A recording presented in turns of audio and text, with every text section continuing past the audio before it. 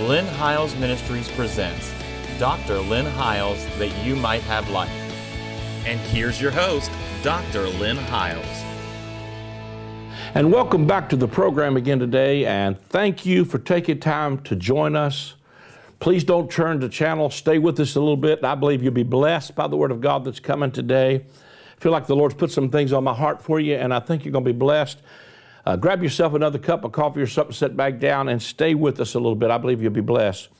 We have been talking about, over the last 4 weeks, we've been teaching from the book of Daniel and chapter 1, and we've been talking about Daniel and the three Hebrew children being in captivity and Babylonian captivity, and how that we talked about how that 4 men in the middle of a very bad, if you will, political climate and in the midst of a crisis season and time in Israel, that God raised up 4 men who refused to feed on the king's diet and ended up running the country. Now, that ought to give somebody some hope today. Now, before I get into today's message, let me just say, if you missed any of those, we've aired 4 programs already on it. You can go back to our YouTube channel and you can watch them at your leisure. And all you have to do, the easiest way to do it is simply go to my website, and there's a link probably on the screen and right there that you could go to, and there's a link directly from the opening page of my website. If you tap on it, it will start to play right there, and there's an entire playlist so that everything we have aired to date has been archived there for your viewing pleasure. Anytime you want to view it on your smartphone, your tablet, your device, you can also view it on Roku. You can view it on a smart TV. There's so many ways to watch it. Even if you don't get this channel on cable or satellite, you're watching this in a hotel room somewhere, you can get this if you want to watch it. You can go to YouTube and then subscribe to our page, and we will notify you every time we upload a new program. Secondly, you can listen to us on iTunes. Everything we have aired, again, is on our iTunes page. You can go there and listen to our podcast, redeem the time while you're in your car headed to commute to work or whatever, and I believe you will be blessed. There's so many ways to get the word these days that I'm encouraged by the outlets that we have with this. Let me get into the word, though, before we run out of time here already, but in the book of Daniel, we begin to talk about Shadrach, Meshach, Abednego. We talked about Daniel. We talked about these men in the midst of Babylonian confusion. And the key thought, again, that I want to tap into this week is these men knew something about identity. Daniel and Shadrach, Meshach, and Abednego were trained and equipped, and they ended up changing the culture. But I believe that the thing that's really important to note here is it's what they were feeding on. Sometimes I don't know if we realize just how important it is what we're feeding on spiritually, where we are feeding. If we just eat all kind of spiritual junk food, it's going to cause all kinds of problems. I sometimes think that we've got a lot of spiritual junk food out there. And you know what? It's like junk food with your kids. They love it, and they love the taste of it. And, you know, they'll bounce off the walls. In other words, you feed them sugar and candy and cake and potato chips and soda, and they'll bounce off the walls with the sugar high for a little while, but the crash is as bad as the high was. But the thing of it is, it might fill their bellies, but it's not nutritionally bringing them to grow and function. It's not giving them the supply of necessity that they need. And I'm concerned that sometimes what we're feeding people spiritually may be causing, I call it, hardening of the arteries. Because you know what? If you ate nothing but Twinkies and potato chips, after a while you're going to have hardening of the arteries, and it's ultimately going to affect you physically. But think of it with the same terms as spiritual food. If you're feeding on nothing but spiritual junk food, it's going to cause your hearts to become hardened. And I think that's what's happened with people is this, and it's almost like we are in a competition to see who can entertain people the best, and there's certainly nothing wrong with being excellent. But when we don't feed people on a kingdom diet that matures and builds them up and changes their lives, all we're doing is giving them a sugar high. And sometimes it's about time we become real fathers in the gospel. You know, I think about my son, who is really, he studies a whole lot of stuff about nutrition and stuff like that. And he just, he allows his little girl to have some sweets and stuff in balance, but he just don't allow her to fill up on that kind of stuff. He makes sure she's got some, some good nutritional food. And there's certainly nothing wrong with the sweets and the desserts and the wonderful things that God has for us. But if we don't have nutritional stuff, and you know what sometimes she'll do? She'll just frown and just think, boy, I don't know if I want that, and I just don't want to eat this. I want to get to the, to the dessert stuff. And I get it, because we're all probably like that. But if somebody don't feed them something wholesome and nutritional and become a real parent to them, it's going to cause problems in the future. And I believe that's where we've been at in the American churches. We've had a diet that's just been a lot of junk food. And I think, is it maturing people? We might be collecting people, but are we really discipling people? Are we discipling the nations? And that's what we're called to do. But one of the things that they did was they refrained from their Babylonian diet, and they refused to let their identity be stolen. We must see, Shadrach, Meshach, and Abednego are the Babylonian names, and they ultimately answer to their Babylonian name. But when you ask Daniel, mostly Daniel's name is all through the Scripture. I just refuse to answer to my Babylonian name. You're not going to call me a loser. You're not going to call me a sinner. You're not going to call me, a dog returning to his vomit. I'm the righteousness of God. I am who God says I am. I'm a new creature. That's what I'm answering to. That's what I respond to. And the rest of it I refuse to respond to. I'm going to give you another example, though, in the Word, if I can. I want to go into the book of Judges, chapter 6, if we can do that. Judges, the 6th chapter. We read to you there just a moment ago from the book of Daniel. But I want to talk about Gideon here for a little bit today. But chapter 1 of, this is Judges chapter 6, verse 1, book of Judges. And the children of Israel did evil in the sight of the Lord, and the Lord delivered them into the hand of Midian 7 years.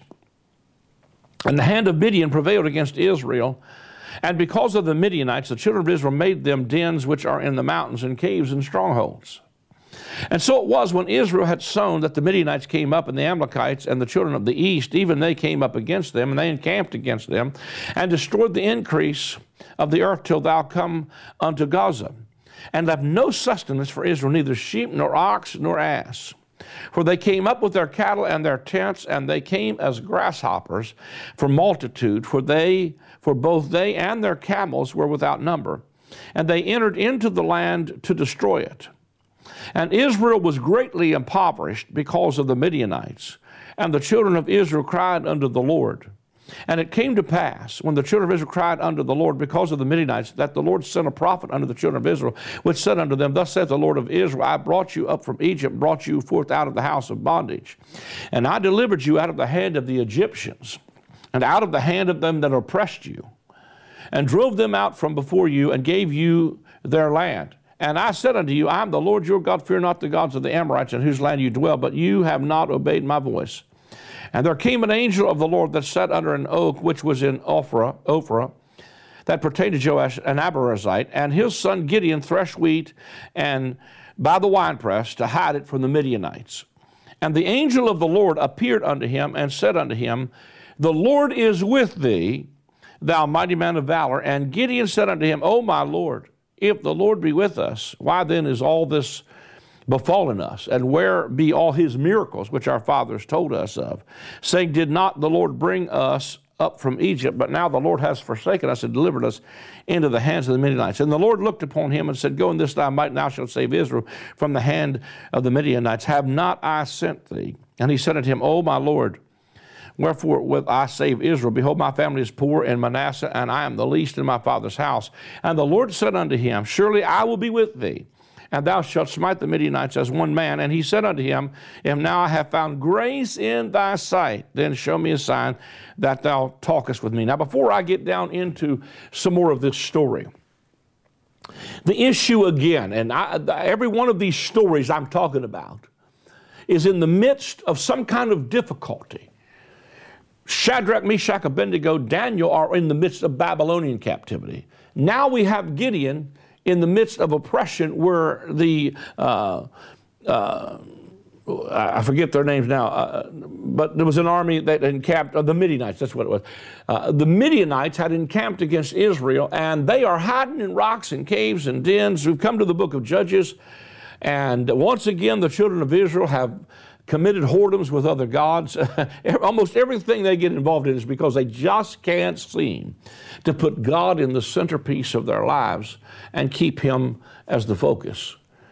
But God comes up to a man in the middle of this kind of a situation, and God finds a man by the name of Gideon. And He says to him, "Ho, mighty man of valor." In other words, He begins to speak identity back into a man who is simply threshing wheat and hiding it under the winepress.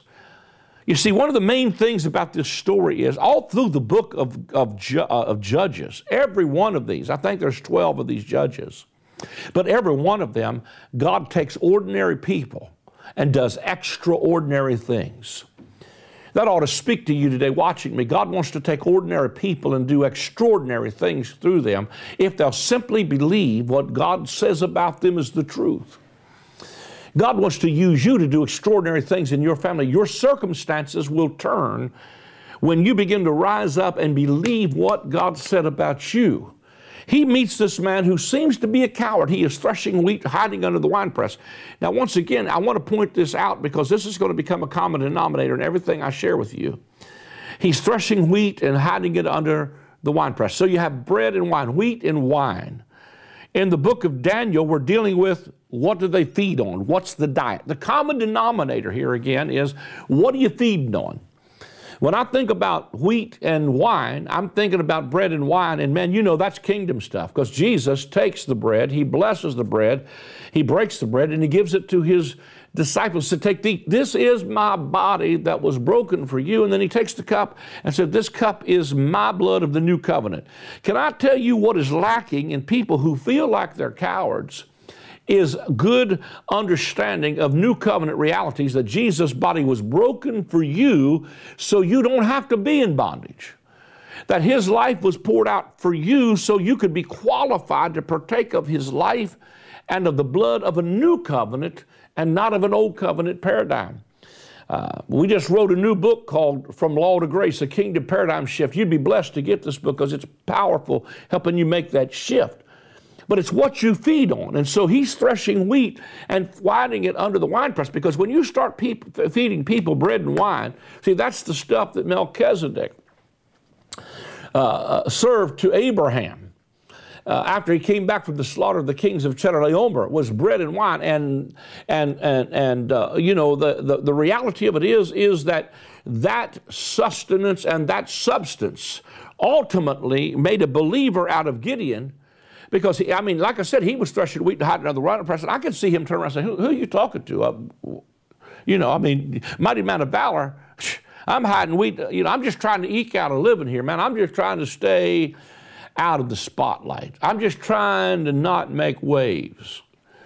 And I think that's kind of been sometimes the whole demeanor of a lot of people in Christianity, is that we just don't want to make waves. We don't want to ruffle any feathers. We don't want to offend nobody. And I get that. And I'm for, you know, being, you know, courteous and kind and yada, yada, yada. But the reality of it is somewhere somebody's got to stand up for something and say, I'm just tired of the bondage.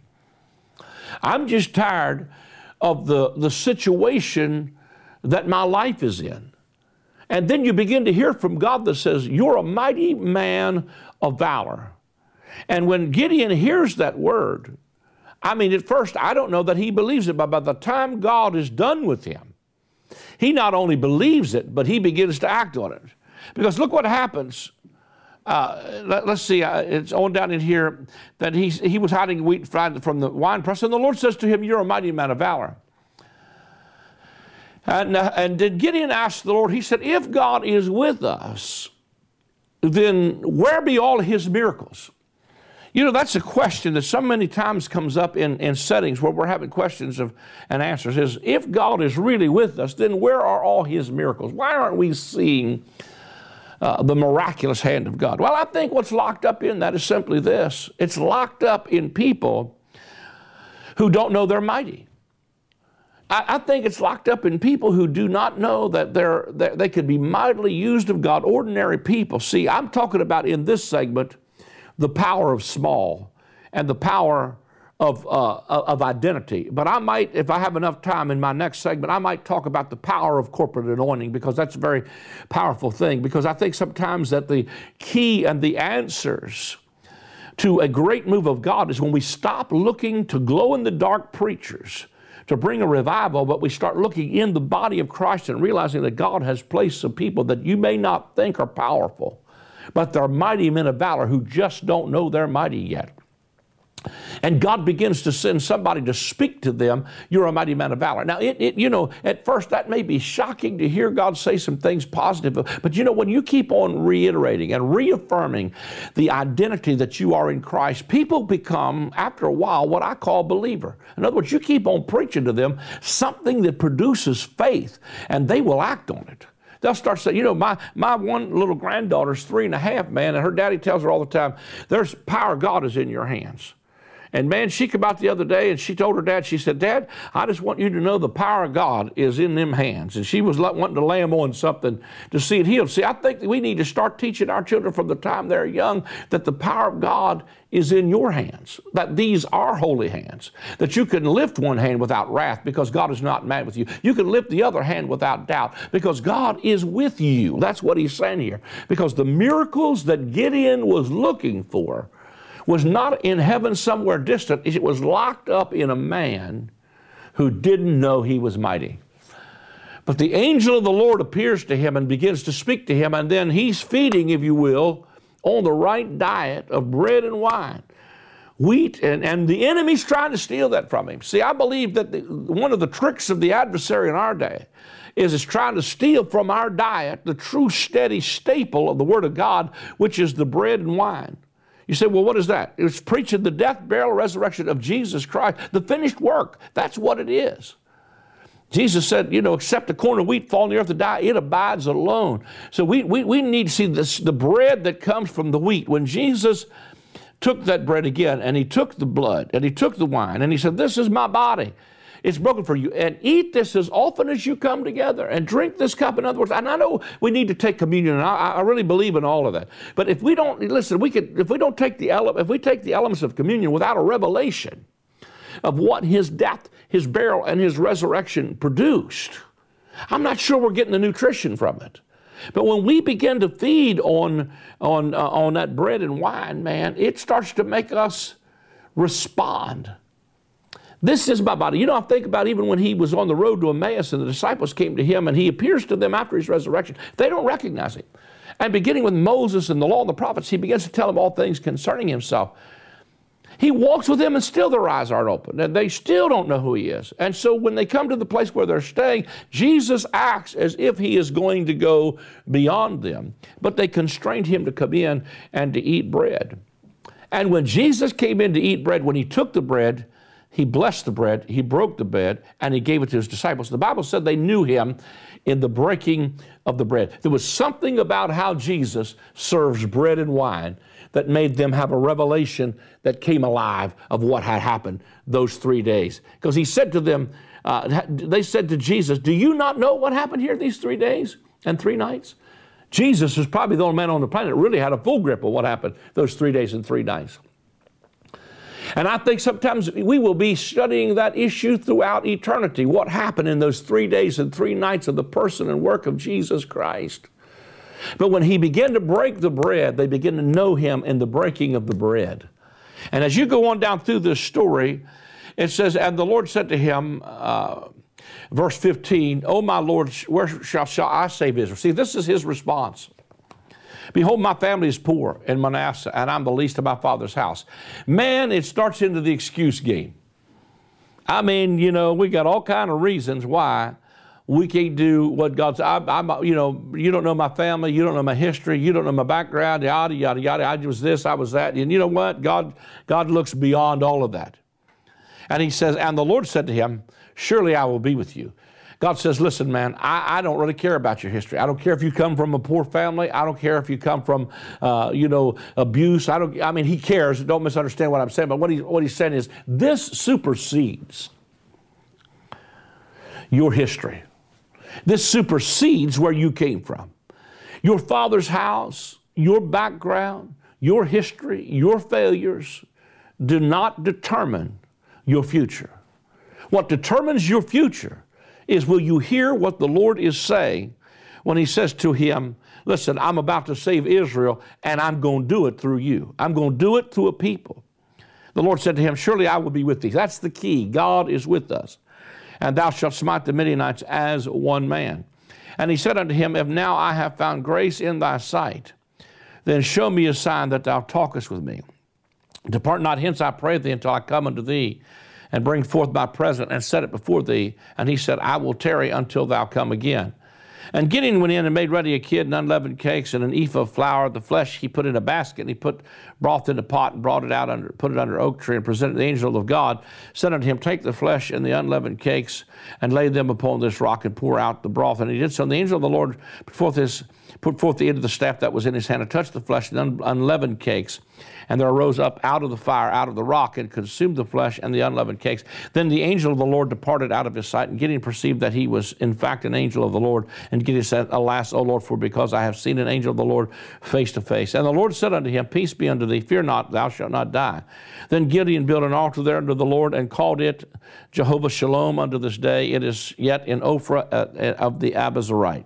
And it came to pass the same night that the Lord said unto him, take thy father's young bullock and the second bullock of 7 years old, and throw down the altar of Baal that thy father hath cut down, that thy father hath, and cut down the grove that is by it, and build an altar unto the Lord upon the top of the rock, and ordered place, and take the second bullock and offer the sacrifice and with the wood of the grove that thou hast cut down. And then Gideon took 10 men of his servants and did as the Lord had said unto him. And so it was, because he feared his father's house and the men of the city, that he could not do it by day, that he did it by night. And when the men of the city arose early in the morning, behold, the altar of Baal was cast down, and the grove was cut down by it, and the second bullock was offered upon the altar that was built. I'm going to tell you, he began to rise up and throw down the altars of Baal. I believe we're probably in one of the greatest reformations of human history right now. Everything we've ever believed is being challenged, and sometimes that's very disconcerting. I said one time on my Facebook recently, the truth sometimes will make you mad before it makes you free. But I believe what God is doing is He's tearing down some altars and some, if you will, sacred cows and some idolatrous ideas.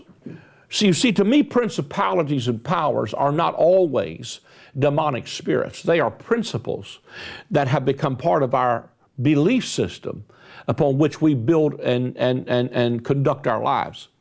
And I believe that when God begins to raise up somebody like Gideon, it begins to throw them down. But what I really begin to see is when God, by the time He was finished with Gideon, there were, Gideon went through putting out a fleece and asking God for confirmation. But by the time God was done, Gideon had become a believer. Because by the time God got finished dealing with him and separating the numbers and started out with great big multitudes following him, by the time God is done with this whole process, Gideon is going to take 300 men and he's going to defeat the armies of the Midianites, and they're going to do it as one man. That's the key, as one man. The enemy even sees a vision of a loaf of bread rolling down a hill and crushing the tents of Midian. And they said, this is none other than the sword of the Lord and Gideon, and God has delivered us into their hands. See, by the time they got done coming to the water and all the different separations that God did with Gideon, Gideon became a believer. You have to think about this. Now, you got to think about, here's a guy who takes 300 men.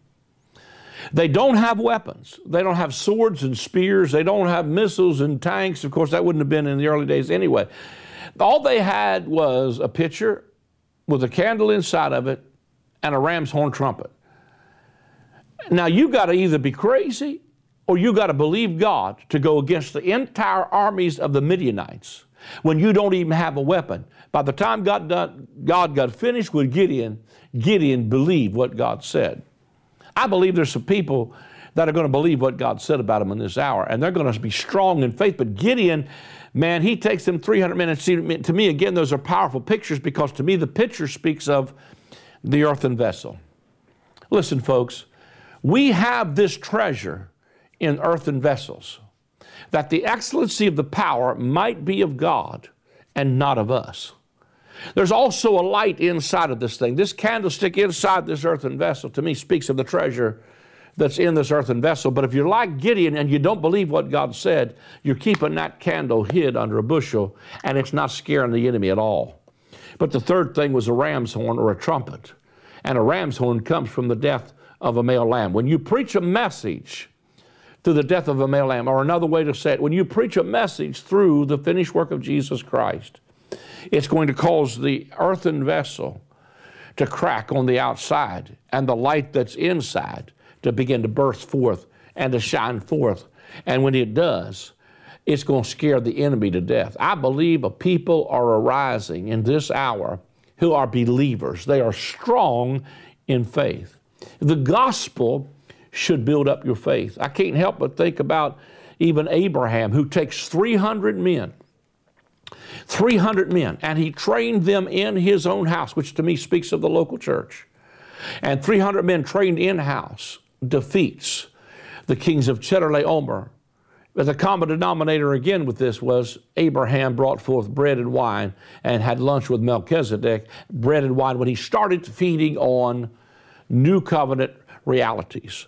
The diet you're on, again, is set. Every one of these stories, whether Shadrach, Meshach, Abednego, Gideon, Abraham, and the list goes on and on, the issue keeps on pointing back to, what is your diet? Are you feeding on new covenant truth? Are you feeding people on the new man, the new nature, their identity? And if you do, they will arise as victors and do great acts of heroism and exploits for their God, and the enemy will be thwarted and destroyed. We're out of time. That may be you right now in your own circumstances. I admonish you, I encourage you, get on a steady diet of bread and wine. And get on a steady diet of the finished work of Jesus. Blow a ram's horn. I don't mean literally. I'm talking about hear a message through the death of a male lamb. If you don't know any place else to turn to, tune into our broadcast, because that's what we're going to do, is we're going to sound a trumpet of a ram's horn. And it'll change your life, and you'll rise up to see great deliverance. If you've enjoyed today's program and you want to sow into the ministry, please call that number on the screen or go to our website. You can give via credit card there. Also, you can call the number on the screen. Somebody will be standing by to take your call. Consider becoming a partner with us and help us take the gospel around the world. It's your help that helps us do that. God bless you. I'm very excited to announce the release of my newest book. It is titled From Law to Grace, A Kingdom Paradigm Shift. In this book, we talk about how the gospel is not about a law you have to keep. It is about receiving a life that will keep you. It is not about living this life out of fear. It is about living a life of faith. It is not about rules. It's about a relationship with a loving Father. It is about moving from the old covenant government of condemnation to the new covenant government of affirmation. It is about living life as a citizen of the kingdom right now.